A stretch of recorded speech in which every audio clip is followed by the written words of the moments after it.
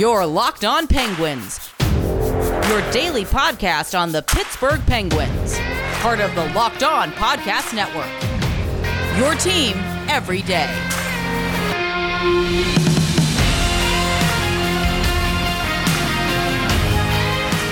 Hello and welcome everyone to this very late Thursday episode of the Locked On Penguins podcast. I'm your host, Hunter Hodes. Remember to follow me on Twitter at Hunter Hodes. Follow the show's Twitter at LO_Penguins. Today's episode is brought to you by Rock Auto. Amazing selection, reliably low prices, all the parts a car will ever need.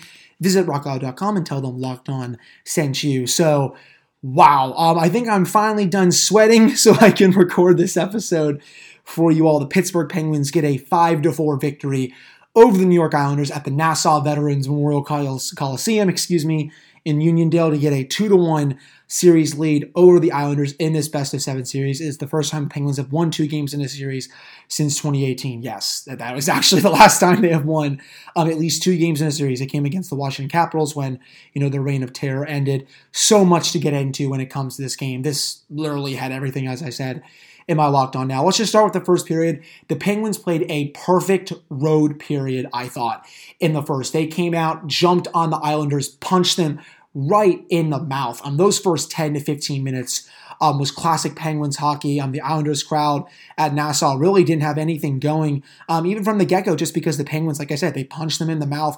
Letang scores early. Well, I think the goal was credited to Zach Aston-Reese right after, just 2.5-3 minutes in to get a 1-0 lead in this game, and that set the tone for the rest of that first period. I know the Islanders started playing a lot better during those last 5 to 6 minutes. Tristan Jarry had to make a lot of key saves, but I thought the Penguins won that period.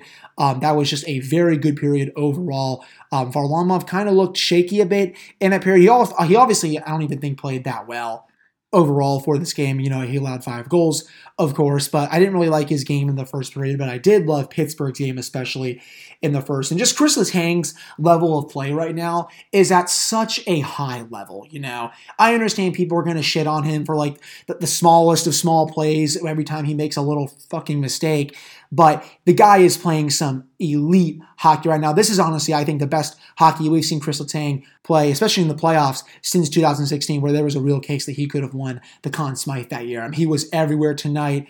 And it's just really awesome to see him continue to play at this high level. Then the second period comes. You could tell that goal from the Islanders was coming from a mile away.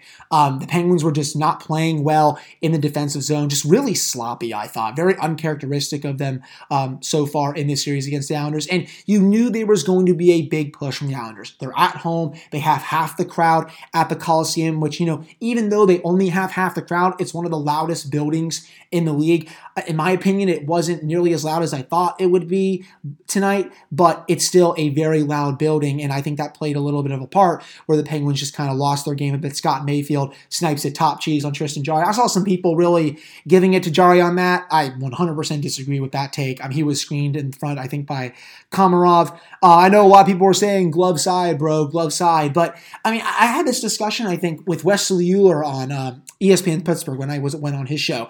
The people that say this glove side crap obviously don't watch a lot of other games around the league, because almost all of the goals that you see scored in the league go glove side. Sure, there's a lot 5-hole, there's a lot blocker side, but probably 60 to 65% of them go glove side. So this glove side thing when it comes to Tristan Jarry and then Matt Murray before, this is no different than any other goalie that gives up goals to that side. And we used to see Marc-Andre Fleury give up plenty of goals to his glove side. Hell, Carey Price gives up a ton of goals to his glove side as well. There's really no secret about it. So I'm really just kind of tired of people, harping on Jarry just because he allows a few goals to his glove side. A lot of times that is where the puck is going to go, because shooters know that that's a really good spot to pick to shoot the puck there. It's not just a Tristan Jarry thing, people. But I just wanted to get that a little bit off my chest. But the Penguins, as they have done all season long, respond. And that's what happened with Jeff Carter. Gets his second of 3 playoff goals with the Penguins. We'll get to the third one in just a minute. But that second one, what a snipe past Semyon Varlamov to make it 2-1 right off the far post. And then that really, I think, took the crowd out of it a bit in that second period as, the Islanders were starting to gain some momentum. Pittsburgh comes right back, punches them in the mouth again, and the Islanders are kind of scrambling in the zone for the rest of the period. And then Jason Zucker gets his first goal of this playoffs. I think this is his second or third playoff goal overall with the Penguins. And, where are all my Jason Zucker haters now? The nice Jewish boy, as I like to call him, gets a very awesome playoff goal. And I think the big thing with Jason Zucker, I've also said this on the podcast in case you guys are some of you are new to listening to me, is this, he plays hard. This isn't like a Derek Brassard situation where you can kind of tell the player's not trying. He stinks and all this stuff. Like he's just not putting in any effort, man. Jason Zucker puts in 110% effort night in and night out. I honestly just think he's just been getting really unlucky, which has him maybe overthinking his game a little bit. But tonight, he was not overthinking it at all. Gets an awesome goal to make it 3-1 going into the third period. And that he needed that so badly, I thought, for his confidence. And then for the third period, I'm going to touch a lot on that episode. Just overall, that is where all the hell breaks loose. You have Cal Clutterbuck scoring to make it 3-2 just about 4 minutes in. Didn't know you can take someone's helmet off and just score a goal right after that. They should have just blown the play dead, which was ridiculous. And then obviously all the shit happened, I'm just going to be quite frank with you all here. I'm sorry if I sound like an ass or something. Matt Martin is a goddamn disgrace to the league. He should not be playing. That was a joke to see him just goon it up. And, this is what the New York Islanders franchise does, people. I'm sorry if I sound, maybe a little homerish, bias and stuff like this. I was trying to really keep my cool on my Twitter page during the game, and I always try to, give balanced takes. I cover the team. I have to be really careful with what I say, for obvious reasons. I can't, say stuff like I did when I was like 15, 16 years old when, I didn't use the platform as much, but the stuff that I said when I was 15, 16 years old was pretty bad. I would not have liked to have the podcast at that point. But, again, going back to my point, this is what the New York Islanders franchise does when they are down in hockey games. They goon it up and they try to get you off their game, and that is exactly what Matt Martin did tonight. He is a joke. He is a disgrace. And the fact that, the Penguins were shorthanded after that entire scrum where, Scott Mayfield's throwing punches at Sade. You have Matt Martin, like I said, gooning it up. Cal Clutterbuck is on the ice. You have other Penguin players being wrestled to the ice as well. I think Brian Dumoulin took a punch there. And the extra penalty was slashing on the Penguins. I'm sorry, Kelly Sutherland. That was a disgraceful officiating effort. And again, I'm not surprised because this league's officiating is so bad. There's no bias against the Penguins here. There's no bias for the Islanders or anything like that.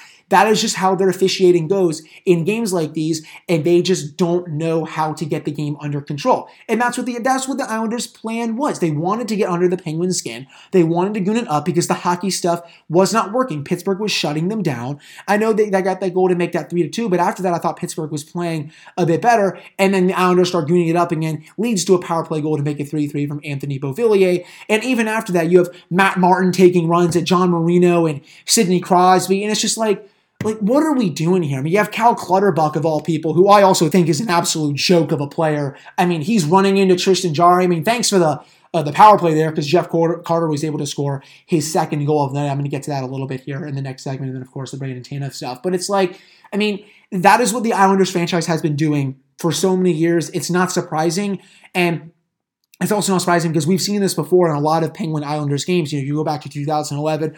Obviously, this does not come close to that debacle with Trevor Gillies and Michael Haley running around on the ice looking like a bunch of idiots. But, this was still pretty bad. And, I blame the NHL and their officiating for letting these kind of games get out of control. There obviously was going to be a makeup call coming for the Penguins just because the Islanders scored on that pathetic power play. And I even tweeted out, this is on you, NHL, for letting this game get so far out of hand, and then the Islanders tie it because they don't understand how to call penalties evenly for both teams. So I'm just really sick of it. I'm glad that Penguins were obviously able to get the win, but none of this should have happened in the first place, which is that crazy third period, if the Islanders didn't freaking goon it up and if the refs actually did their jobs. But alas, I think I am done with that rant. The mantra of just play from Mike Sullivan really shined through there because, obviously the Penguins are not the biggest team. They're not going to punch back as, I'm sure Brian Burke wants them to do, but, they got through it. I know the Islanders tied it again to make it 4-4, and then Brandon Tanev was able to finally win the game,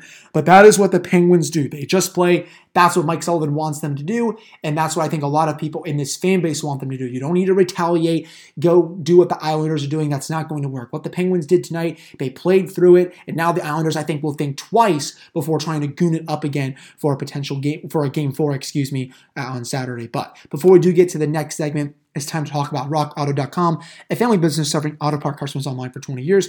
You can go to RockAuto.com to shop for auto and body parts from hundreds of manufacturers. They have everything from engine control modules and brake parts to tail lamps, motor oil, and even new carpet. Whether it's for your classic or daily driver, get everything you need in a few easy clicks delivered directly to your door. Best of all, prices at RockAuto.com are always reliably low and the same for professionals and do-it-yourselfers. Why should you spend up to twice as much for the same parts? You can go to RockAuto.com right now and see all the parts available for your car or truck, and you can write Locked On in their How Did You Hear About Us box so they know we sent you. Amazing selection, very low prices, all the parts your car will ever need. Visit RockAuto.com.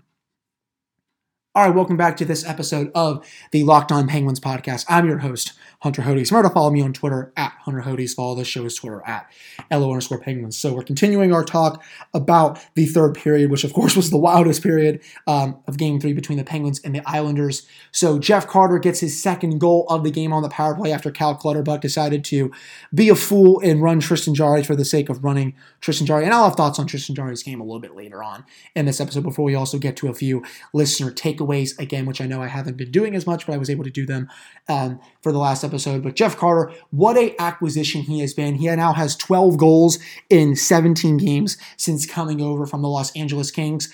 I mean, I thought Jeff Carter was going to be really good for Pittsburgh, but I didn't think we would be getting 2009 to 2012 version of Jeff Carter where he was scoring at a 35 to 40 goal pace virtually every season that he was in the league, whether it was in Philadelphia or Los Angeles. But he was just right there when he needed to be tonight, and he just gives this team a gear that they have not had in about 4 to 5 years. Just that fourth goal, pass Varlamov. What a pass from Evgeny Malkin to get that to Carter. I think it was Gino that got it to him, and then Carter was able to come in a little bit short side and fire that right past Varlamov to give the Penguins a lead for a few minutes before the Islanders were able to score with less than 6 minutes remaining. That was mainly just a bad bounce, I think, for Tristan Jarry. It went off Cal Clutterbuck in front and went past him. I really can't blame Jarry for that. Honestly, if I were Mike Sullivan, I would have challenged that. But now when I think about it, I'm kind of glad he didn't, because if he does that, I don't think Brandon Tanev wins the game there with 3:36 remaining. I honestly thought when Clutterbuck scored that the Penguins were going to lose this game. I was like, well, this has either a late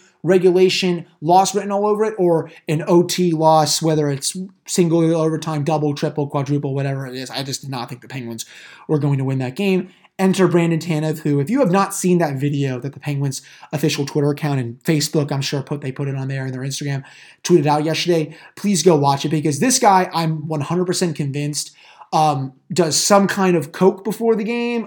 Maybe he gets high or something. I mean, he obviously drinks a lot of Red Bull, because he actually does drink Red Bull in the video, but he was amped in it. And then you obviously saw that amazing celebration tonight with 3:36 remaining to give the Penguins the 5-4 lead and then the win. What a player he is, and I really hope that the Penguins do not lose him after the expansion draft. I don't want the Penguins to protect him in the expansion draft, because I think the Penguins have more other pressing players that they need to protect for it.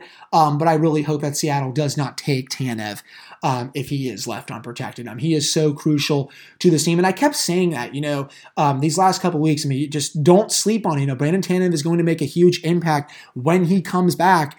And you saw it tonight with that goal with a little over 3 minutes remaining. Just awesome stuff. The hand-eye coordination to bat that puck out of the air and then just put it past Semyon Varlamov. And, I don't know if Varlamov has a Penguins problem, because that's now another game this season where he allowed 4 or more goals. Remember, coming into this series, Varlamov was only .898, I think, all situations against Pittsburgh this season. I know he had that really good game in Game 2 after that rough start where he had 43 saves on 45 shots. But tonight, giving up 5 goals, that's not normal for him. He was one of the best goalies in the league this season. 7 shutouts. I think he was .930, .935 overall.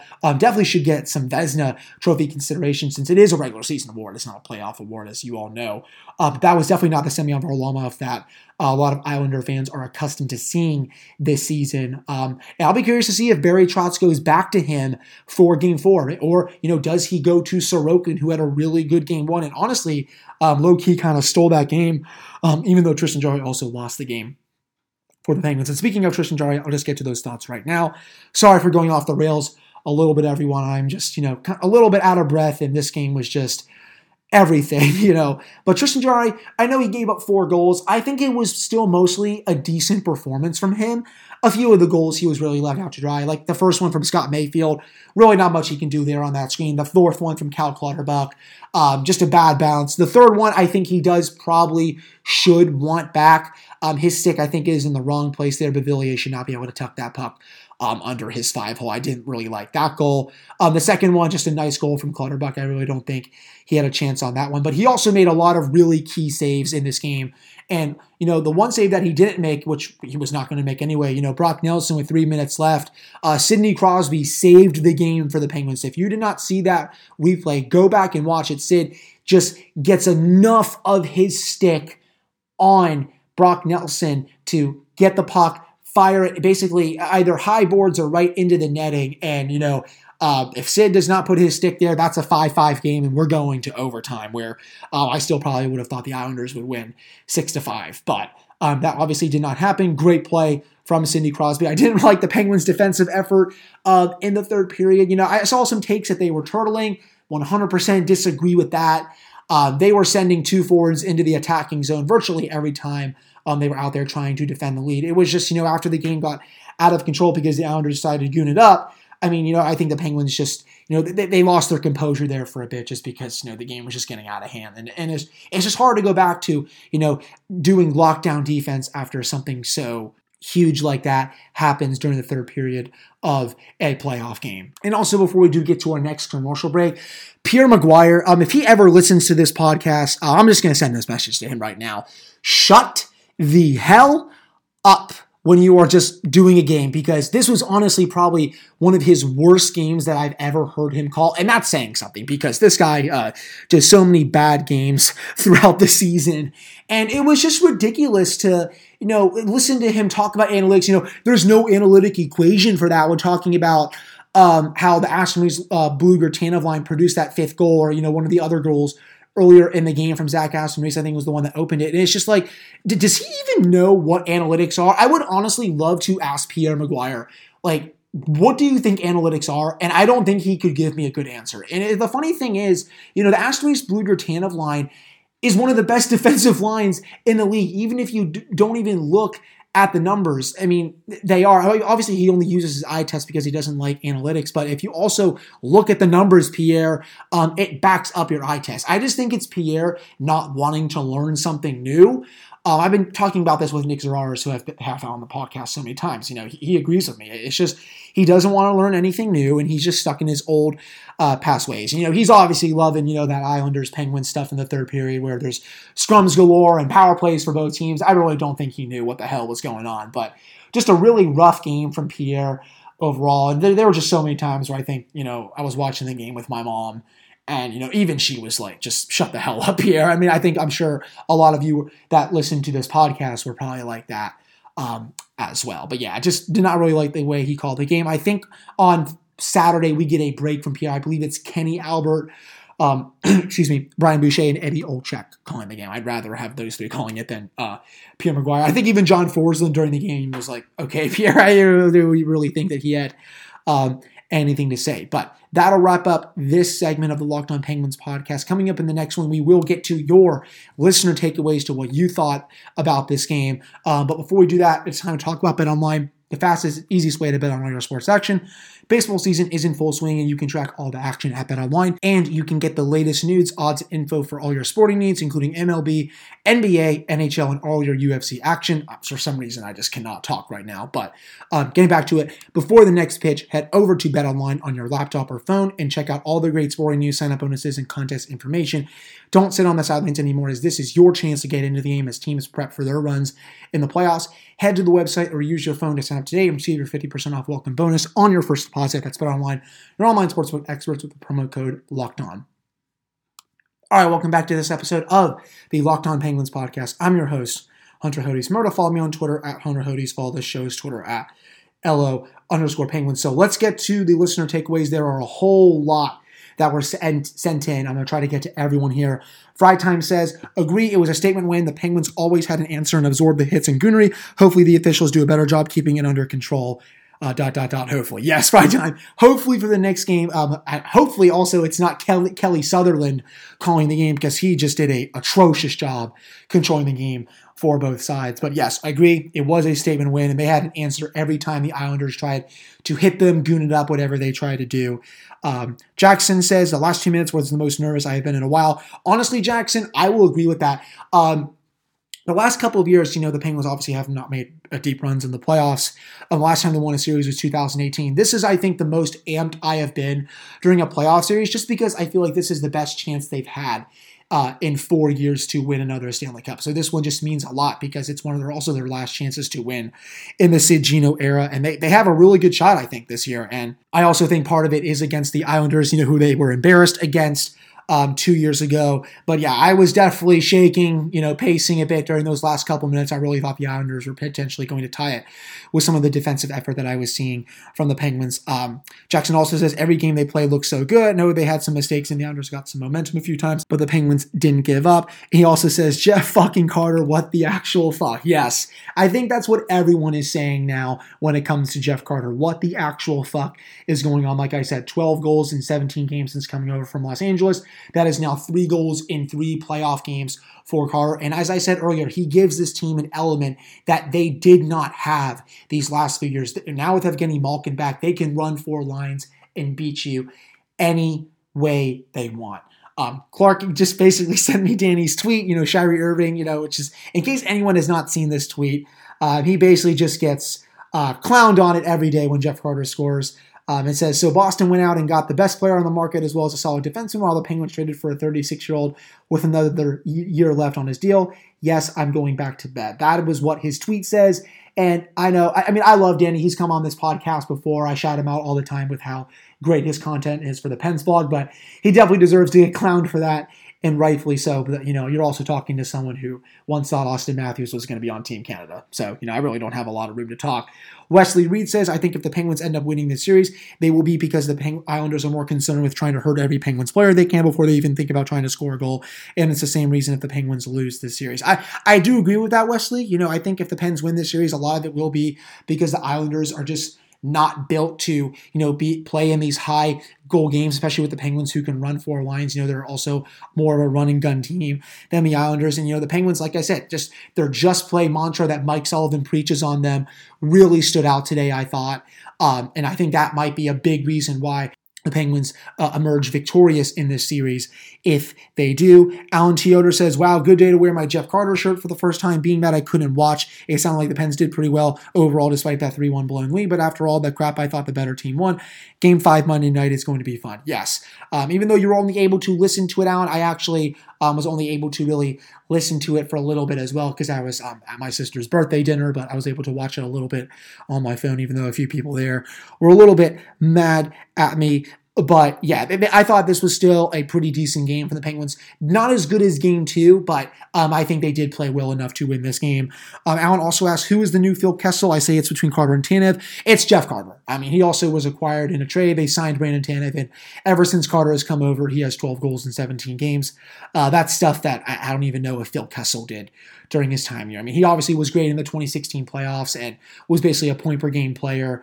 But if I had to say who the next Phil Kessel is, it's definitely, I think, between Jeff Carter. I'm trying to see if I forgot anyone else here for the listener takeaways.